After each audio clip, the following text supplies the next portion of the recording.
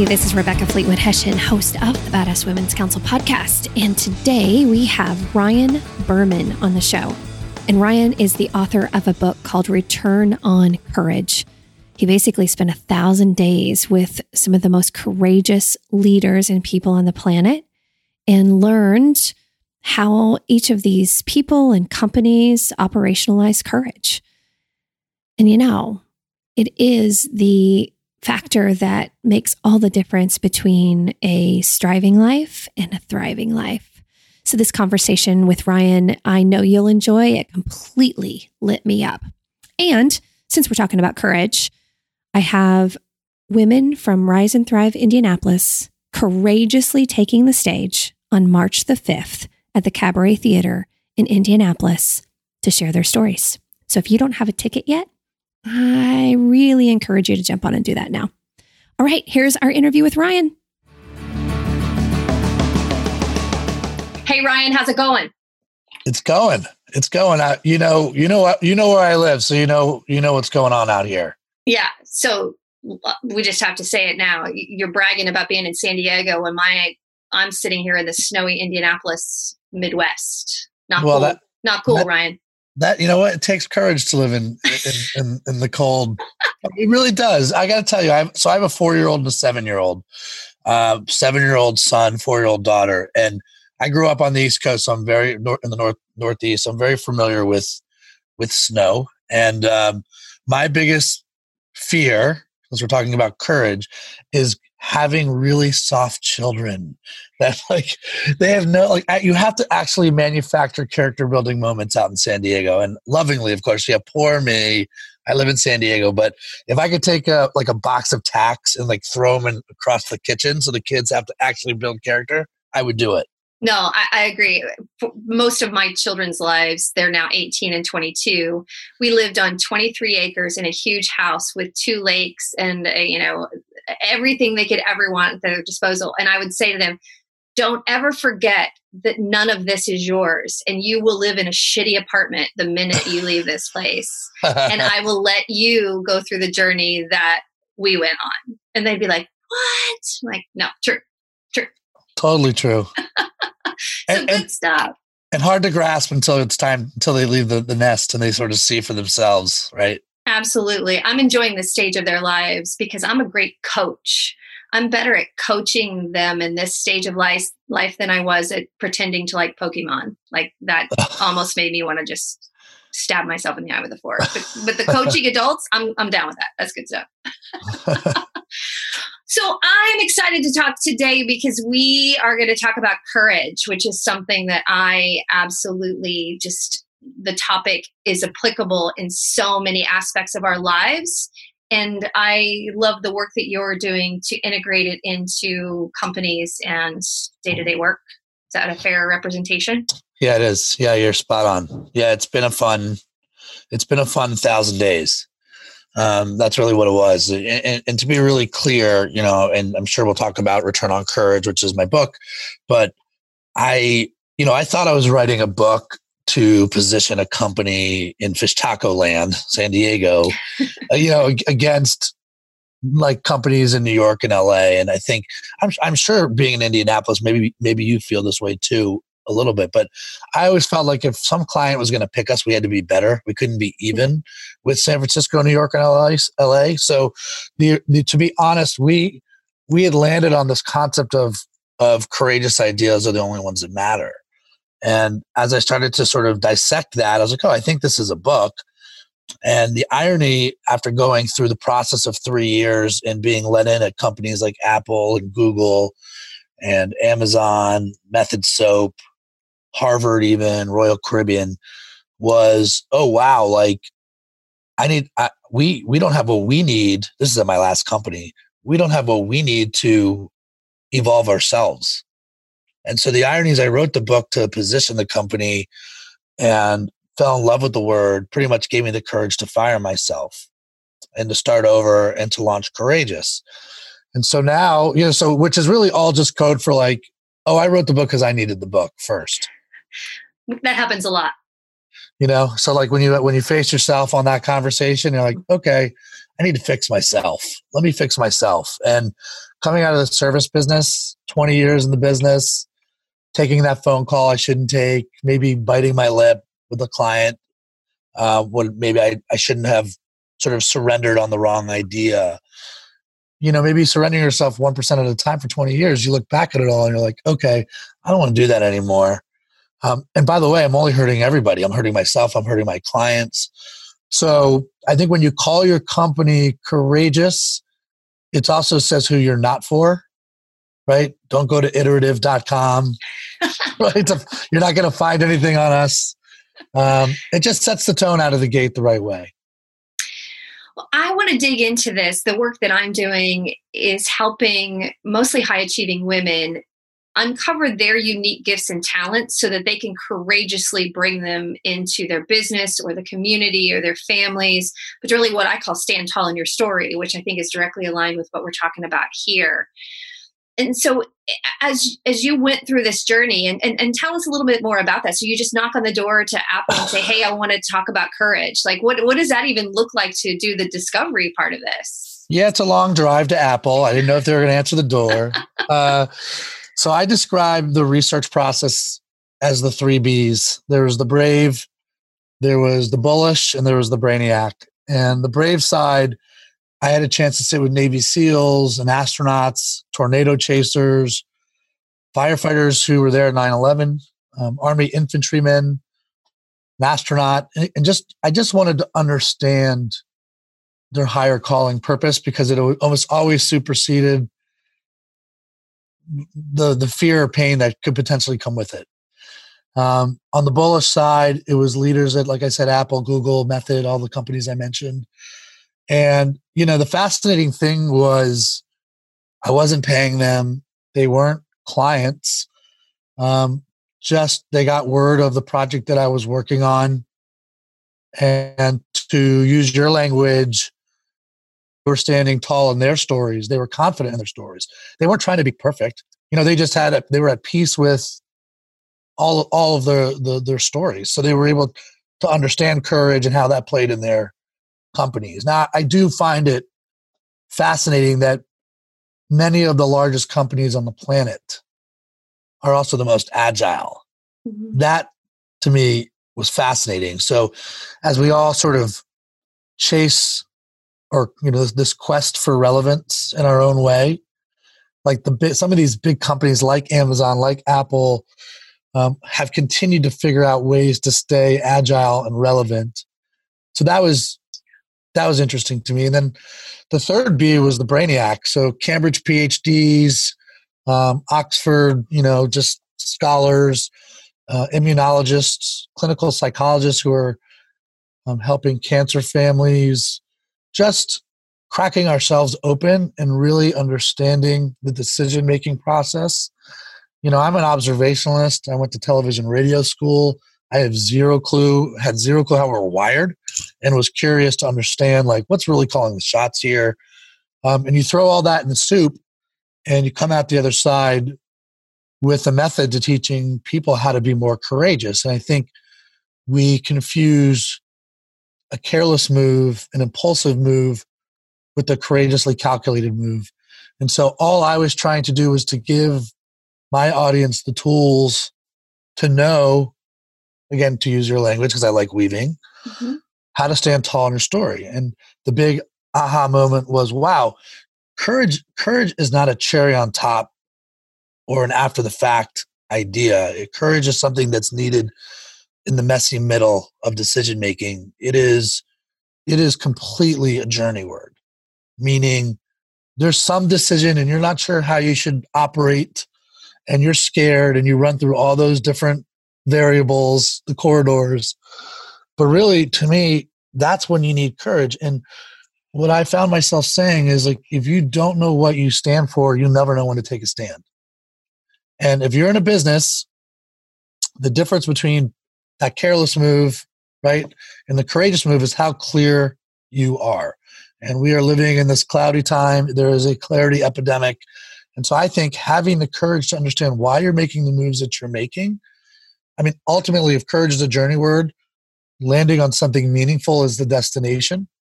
And my job, I think, is to help people find that clarity and it starts on the inside. There's no North Star. It's something on the inside of you. And again, like I said, all I did was go on the journey that I needed to go on for myself, and get myself strong and myself whole before I ever could help some other business. I love this.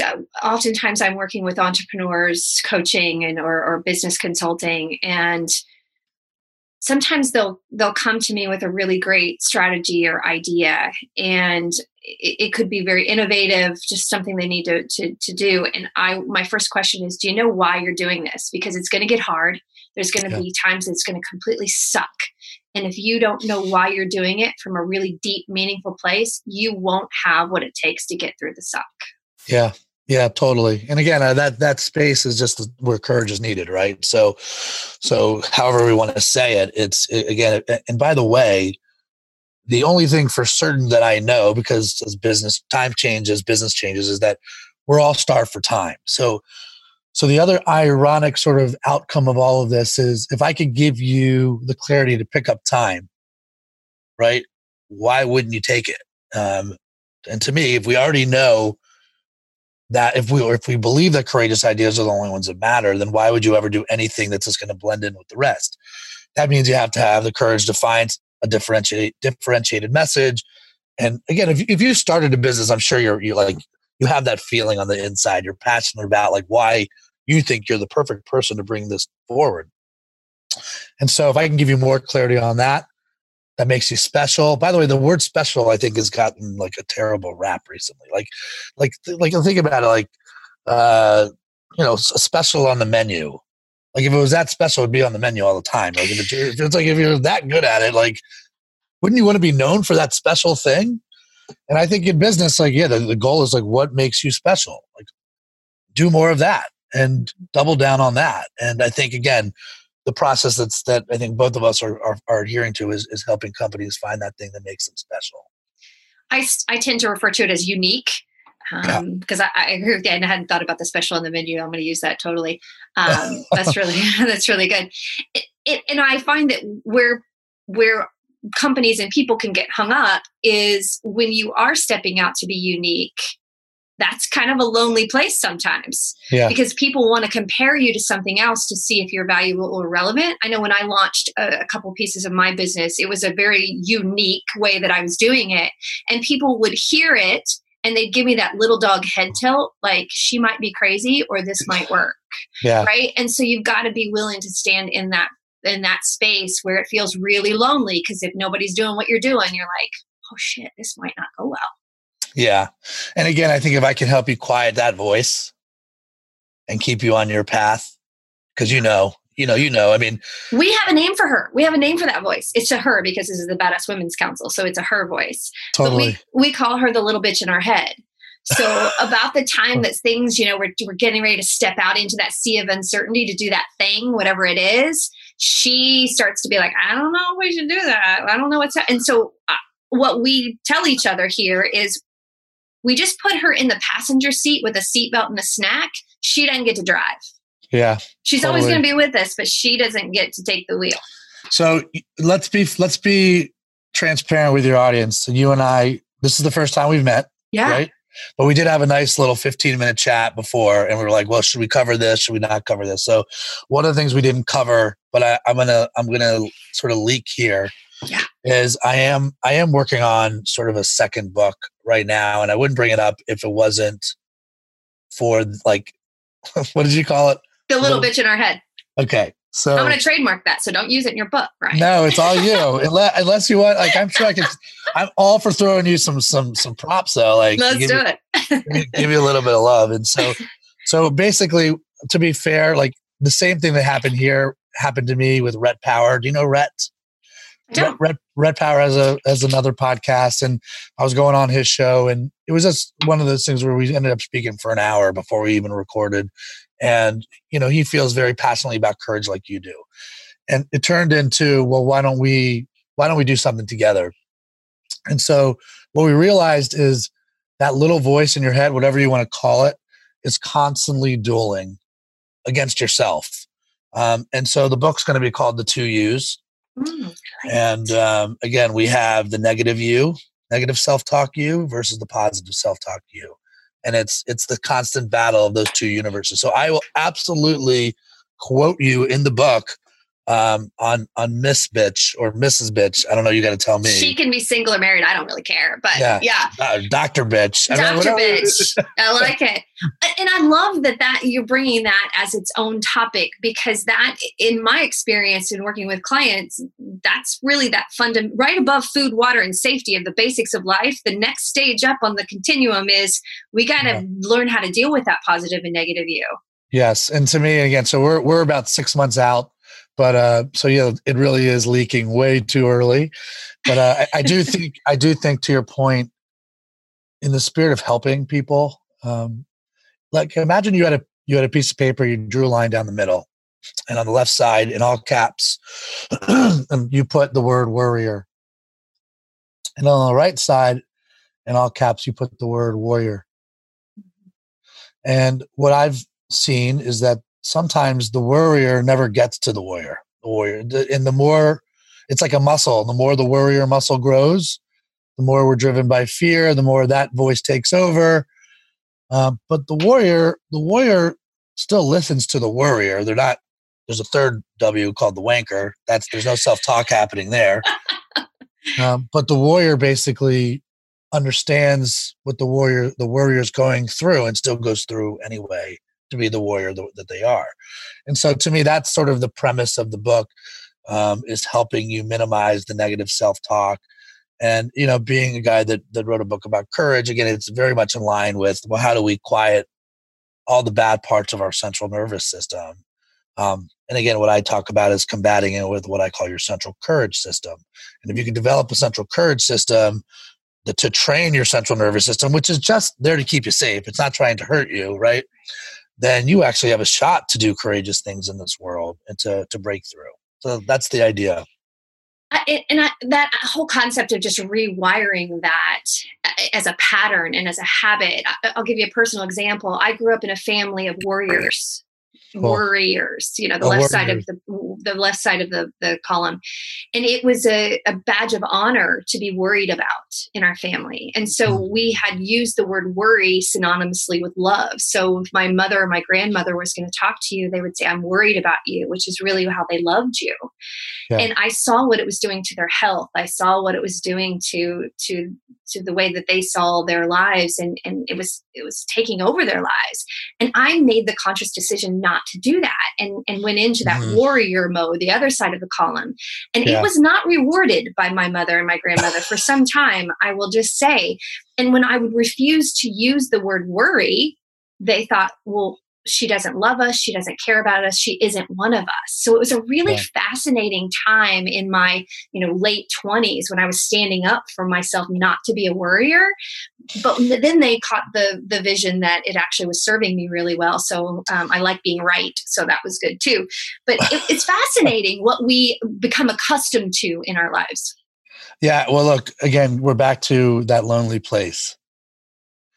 Because your institution called your family they can't comprehend your version of logic, right? Until they can. True statement.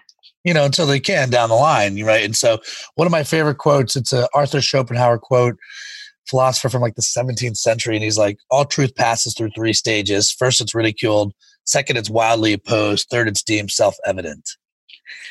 Okay, there's I love that.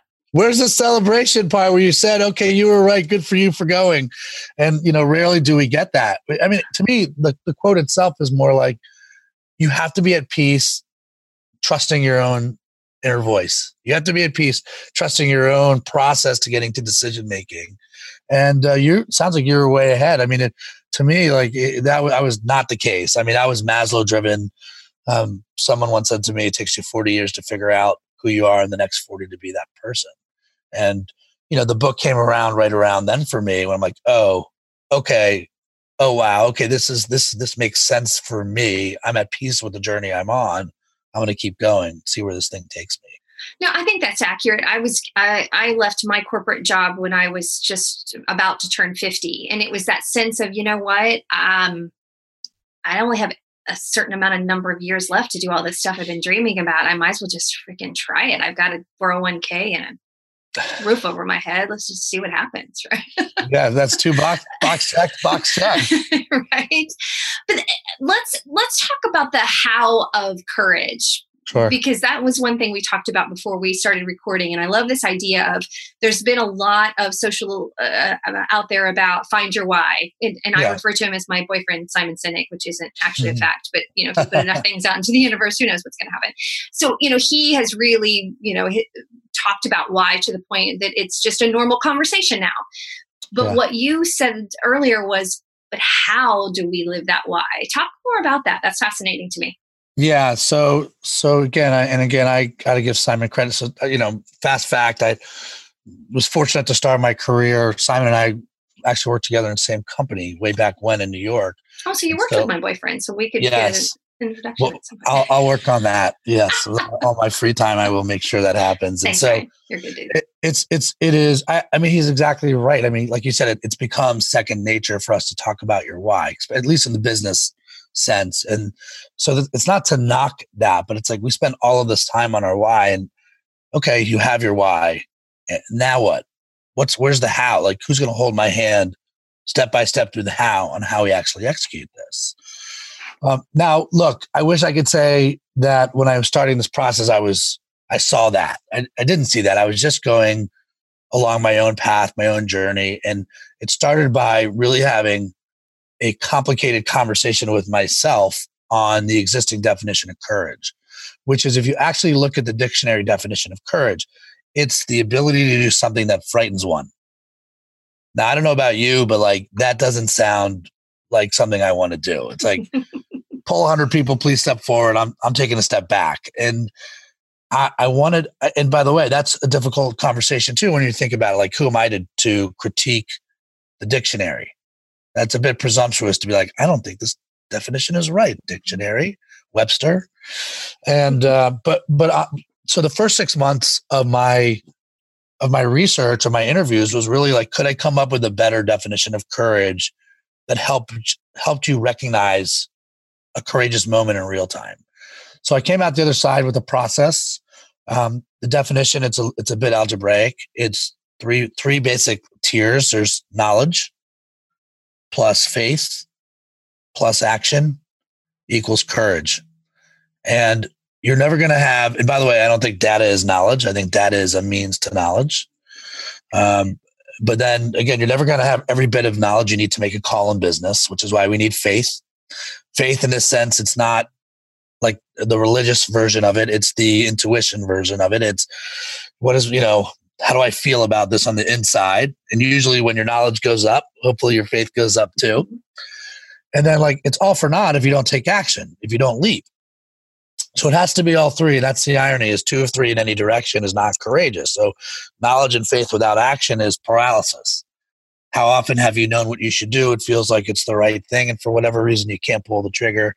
Meanwhile, you're getting passed by a competitor, or even like you stated, Rebecca, like, how long did it take you before you were like, okay, I'm going to go, no regrets. Like, I'm going to take action on this now. It's time.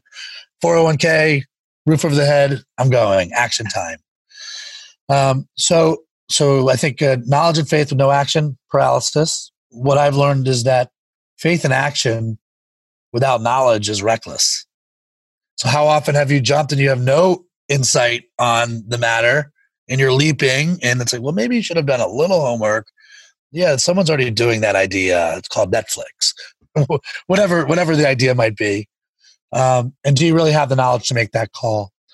And then what I've learned is that knowledge and action without faith, if you're numb on the inside, if you're just going through the motions on the inside, you're probably working on status quo. You're working on safe. If there's no little voice that's going, this is a little crazy, I'm not sure right now, I'm mortgaging my future, that little voice actually is just an unemotional data point that you're probably doing something courageous. You're probably on your path to doing something that could be meaningful. So yeah, it has to be all three: knowledge, faith, and action. So then the question becomes, well, which knowledge should I be following? How do you actually build faith? And then once you have that, where do you take action as an individual, an entrepreneur, or as a team? And in Return on Courage, the front half of the book, the way it's written, it's really the why now. Like, why now of all things? do I feel we need courage? And it's really looking at the statistical realities of companies and leaders that are not doing very well and are having a hard time taking action. Then the midpoint of the book is a 3-page chapter called Break Glass Before Emergency. You actually need to know how to do it, before you need it. And then the back half is the how. I never thought in a million years that I would be a method guy. And here I am with a method to teaching people how to be courageous. I always say you're somewhere on a spectrum between a coward brand and a courage brand. And if I could help you transform into a courage brand, well, there's a price of becoming a courage brand. If it was easy, everyone would do it. But also price is my acronym. It's the 5 steps to becoming a courage brand, and stands for prioritize, rally, identify, commit, and execute. And prioritize through values. Rally believers are the organizational health steps. Identify fears, commit to a purpose, and execute your action are what I call the courageous business steps. You actually don't get to those 3 steps. You don't pass go if you don't get the organizational health stuff figured out. And then in the book, each letter gets a chapter. And I'm just sharing what I learned from all those companies that I interviewed. And now, I get to go around the country and workshop this and do keynotes and try to help companies get the clarity that they need to make decisions.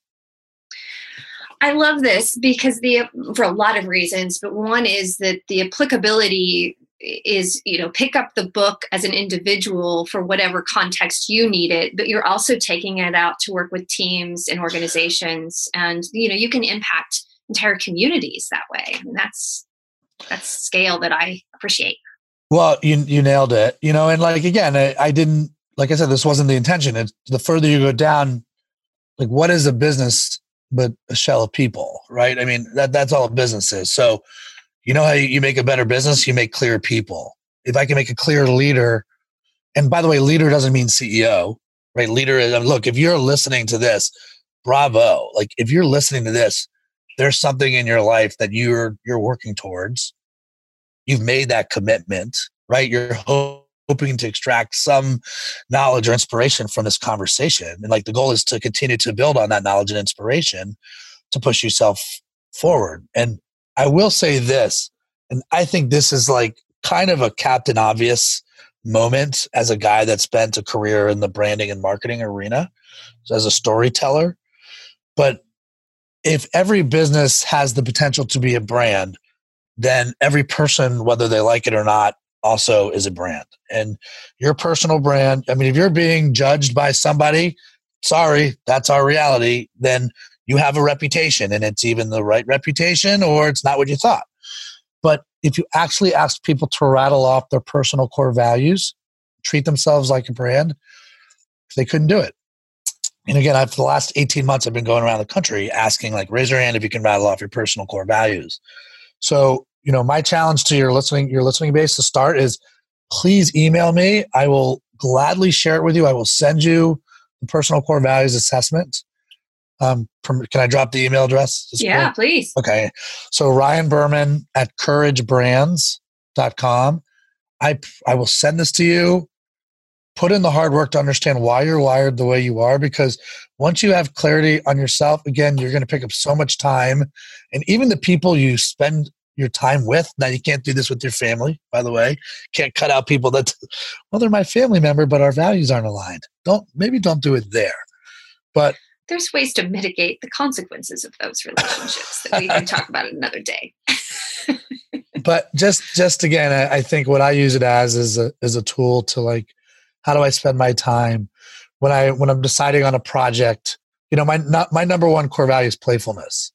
So I take my work seriously, but I don't take myself that seriously. And I do really, really well with people that like to play. When it's time to do the work, we're going to do the work. But with my short time on this planet, I want to have fun doing it. I want to do it with people that make me better, which plays to my 4th value of excellence. So I can't explain why I want greatness. I can't explain why I want to help other people be great.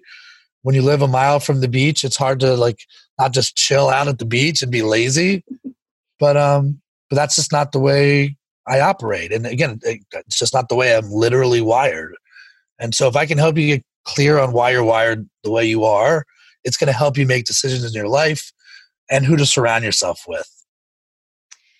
I love that. I have an experience called Rise and Thrive where I take 7 female leaders through a 7-month experience. And the first 2 to 3 months of that experience is them discovering their uniqueness and their values and just getting really clear on their personal brand so that they can bring that in a, I would even say, courageous way into their companies.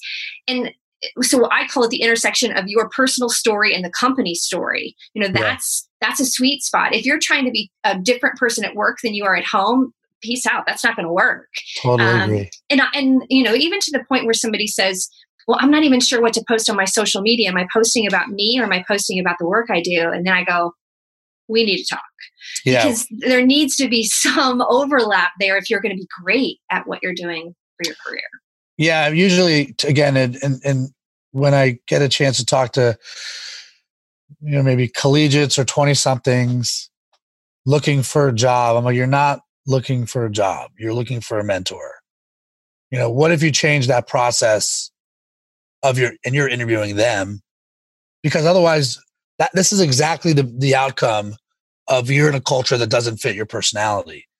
If you can't be yourself, and by the way, this is going to change. Like, there is no doubt when you look at the generations, this up and coming generation has zero interest in putting their head down for 30 years and working for a watch. They don't need a watch. And amen, finally. The industrial age model of school and work has long outrun its usefulness. Like, it should have died a long freaking time ago. So amen. I'm glad it's on its way out.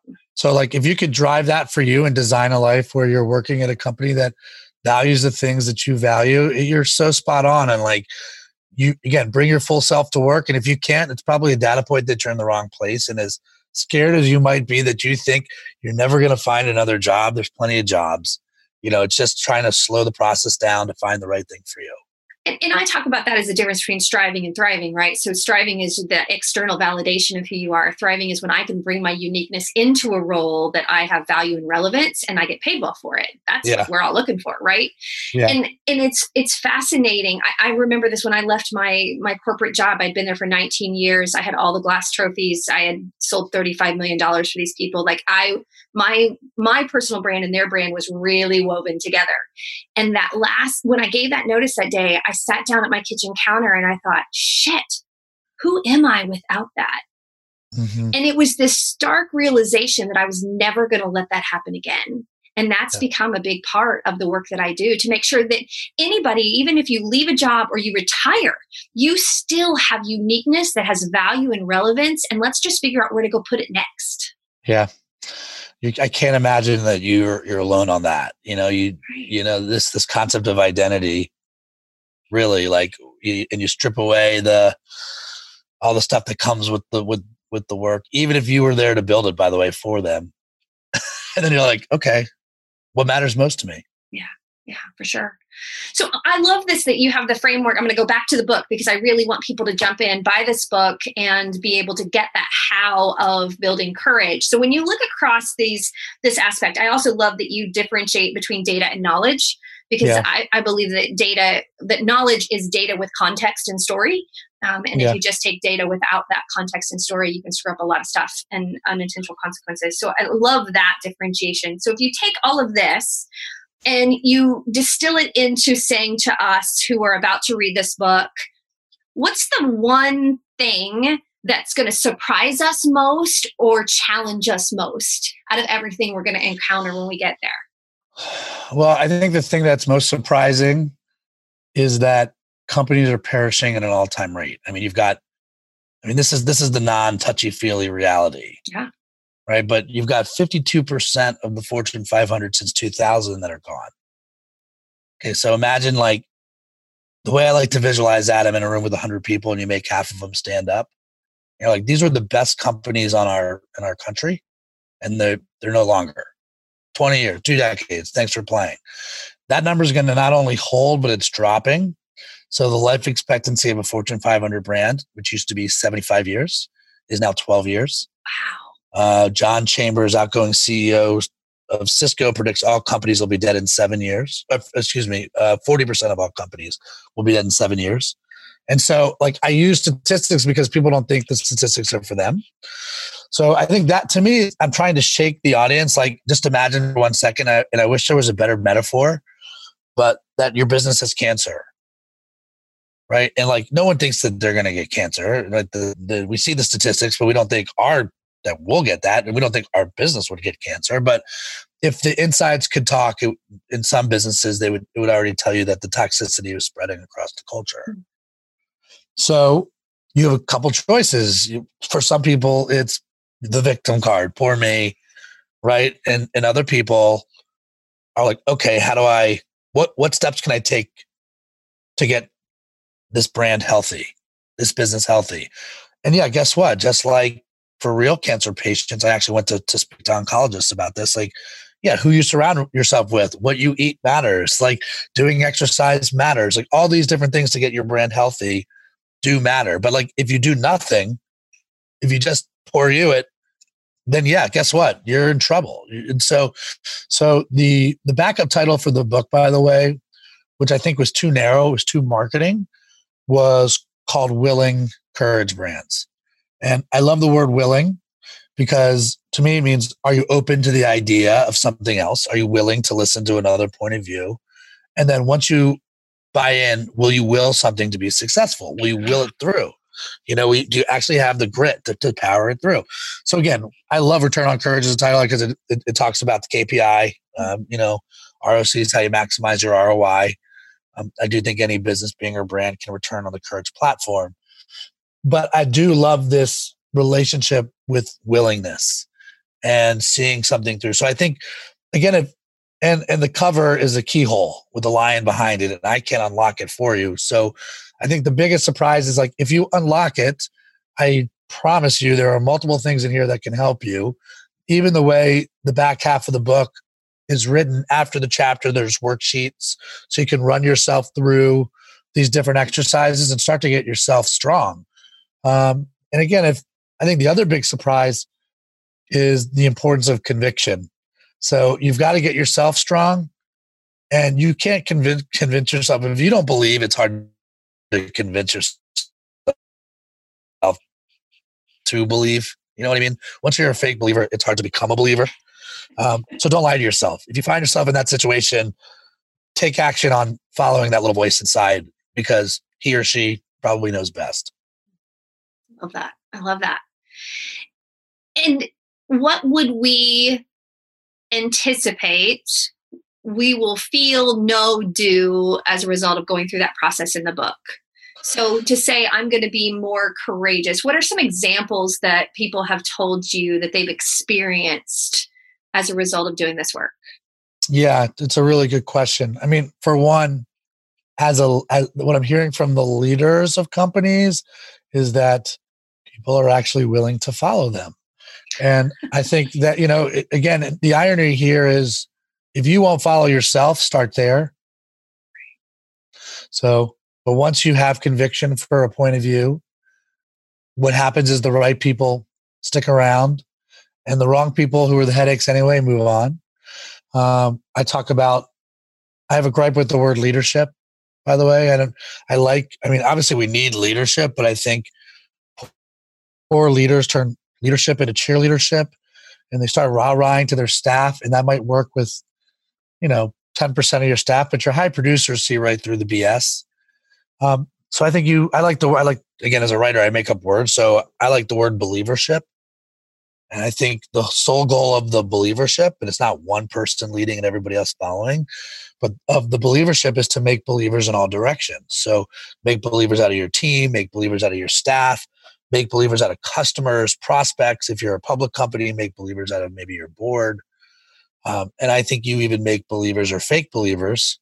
And fake believers don't wear a t-shirt around the office that says fake believer, right? They just nod and smile and collect a paycheck. And when you turn around, they mess with your culture. And again, fake believers are not bad people at the core. They should just go find something they believe in. And maybe you have somebody super talented on your team right now that's a fake believer, and it's going to hurt you in the long run. So I'd rather have someone that was a believer that has some ceiling for growth than a high producer that's messing with my culture. Any day of the week, I'd take someone that's a believer over that. And a believer would be someone that would be more willing to innovate and help solve problems outside of the normal confines, right? Whereas the word leader sometimes can insinuate that I have to wait for permission or make sure it's in alignment with what my boss said.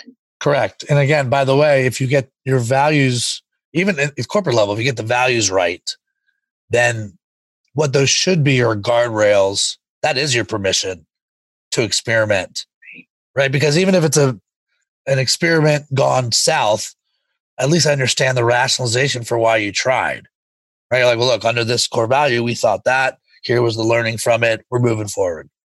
So again, we're back to picking up time. And I love that example. One of the things I always did as a leader was if things didn't go well, I would just ask for the context. What was the context in that decision? Because maybe there's information out there that I didn't have that I would have done it differently once you give me the backstory. Yeah. I mean, context is everything, right? So context is king, context is queen. I always say contacts are aces, by the way, because if I can get you to Simon Sinek, right? Would you take it? Yeah. Okay. All damn day. So this will be so funny to my regular listeners because I literally weave this into probably 75% of my podcast. I'm like, watch the power of the universe take over here. You may laugh at me now. It's only funny until it works.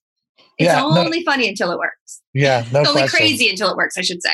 Well, it's you're taking action on a strategy, so I like it. So I would love for you to come back when you get the 2U's book done. I'd love to help with that. I think you and we could sit and just talk about topics for hours and days and days and days. So I am going to get all of the links out so people can go buy this book. But I do want to touch on something before we head out today. You were just on the phone with a company here in Indianapolis that's near and dear to a lot of our hearts. Do you want to share anything that you're doing there? Yeah, sure. So my company is called Courageous. We, again, anywhere where change needs to happen. And by the way, sometimes that change is a culture change. Sometimes it's a story change, which is what this was for, or an innovation change. And right now we're working with the NFL and Caesars Entertainment to announce their Caesars Entertainment is an official sponsor now of the NFL, which tells you how, talk about change, things are changing with the Raiders moving to Vegas. But I'm working on just sold a commercial and concept to both groups. And we're talking to a few cult super fans about coming out to Vegas and being in the commercial. So I think one of them is actually called Cult Superfan. And another one is like Legion of Blue. And we're going to hopefully have your cult properly represented in a commercial that should be running during the NFL draft. So maybe leave that part out of your marketing. But if you made it this far into the show, that's awesome. And excited to meet a few of those super fans that cheer on your Colts. Excellent. Well, if you get to Indianapolis, make sure you look me up so we can continue this conversation. I've really enjoyed it. And I'm serious. I think do me a favor and just permission to send me an email rant, because I will absolutely add that in the book, assuming you're into it. Yeah. I just think it's so spot on with what we're talking about. And it's just being conscious and intentful of like, oh, when do I allow this voice to just swallow me up? Or when can I control the voice? It's a little Jedi, frankly. Yeah.